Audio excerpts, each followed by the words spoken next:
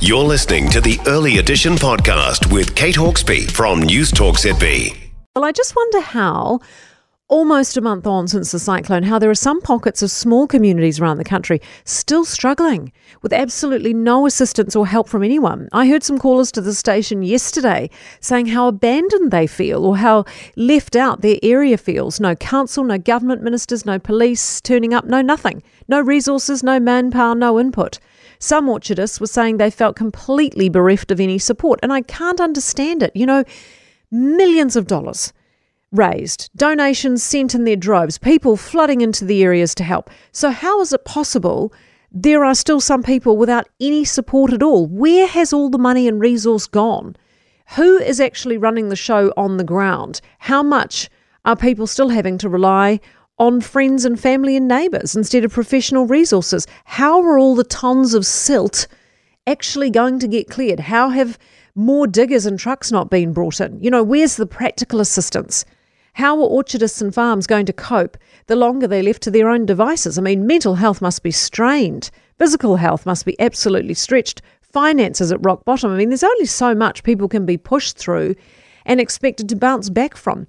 I think part of the problem is people want to help. There are plenty of volunteers, but it's just getting them where they need to go and with the right resources. You know, we're hearing stories from people who are willing to offer up their time, their services, their machinery, but that bureaucrats are getting in the way of progress. You know, digger drivers offering up services. No one comes back to them.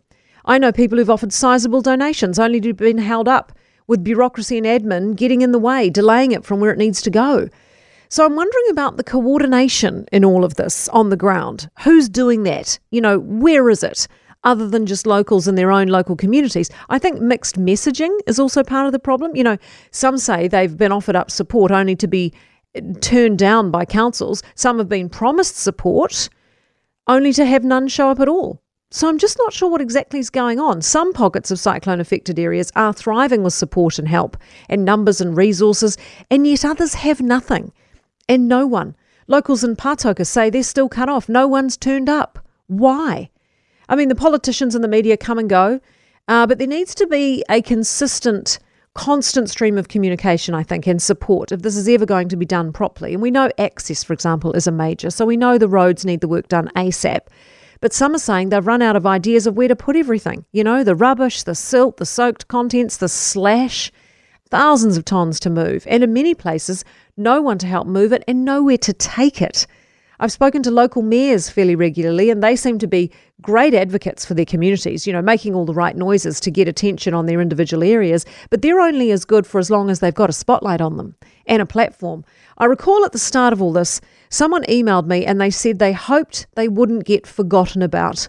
And heartbreakingly, I fear that's actually what may have happened in some areas already, not even a month on. For more from Early Edition with Kate Hawkesby, listen live to News Talk ZB from 5 a.m. weekdays or follow the podcast on iHeartRadio.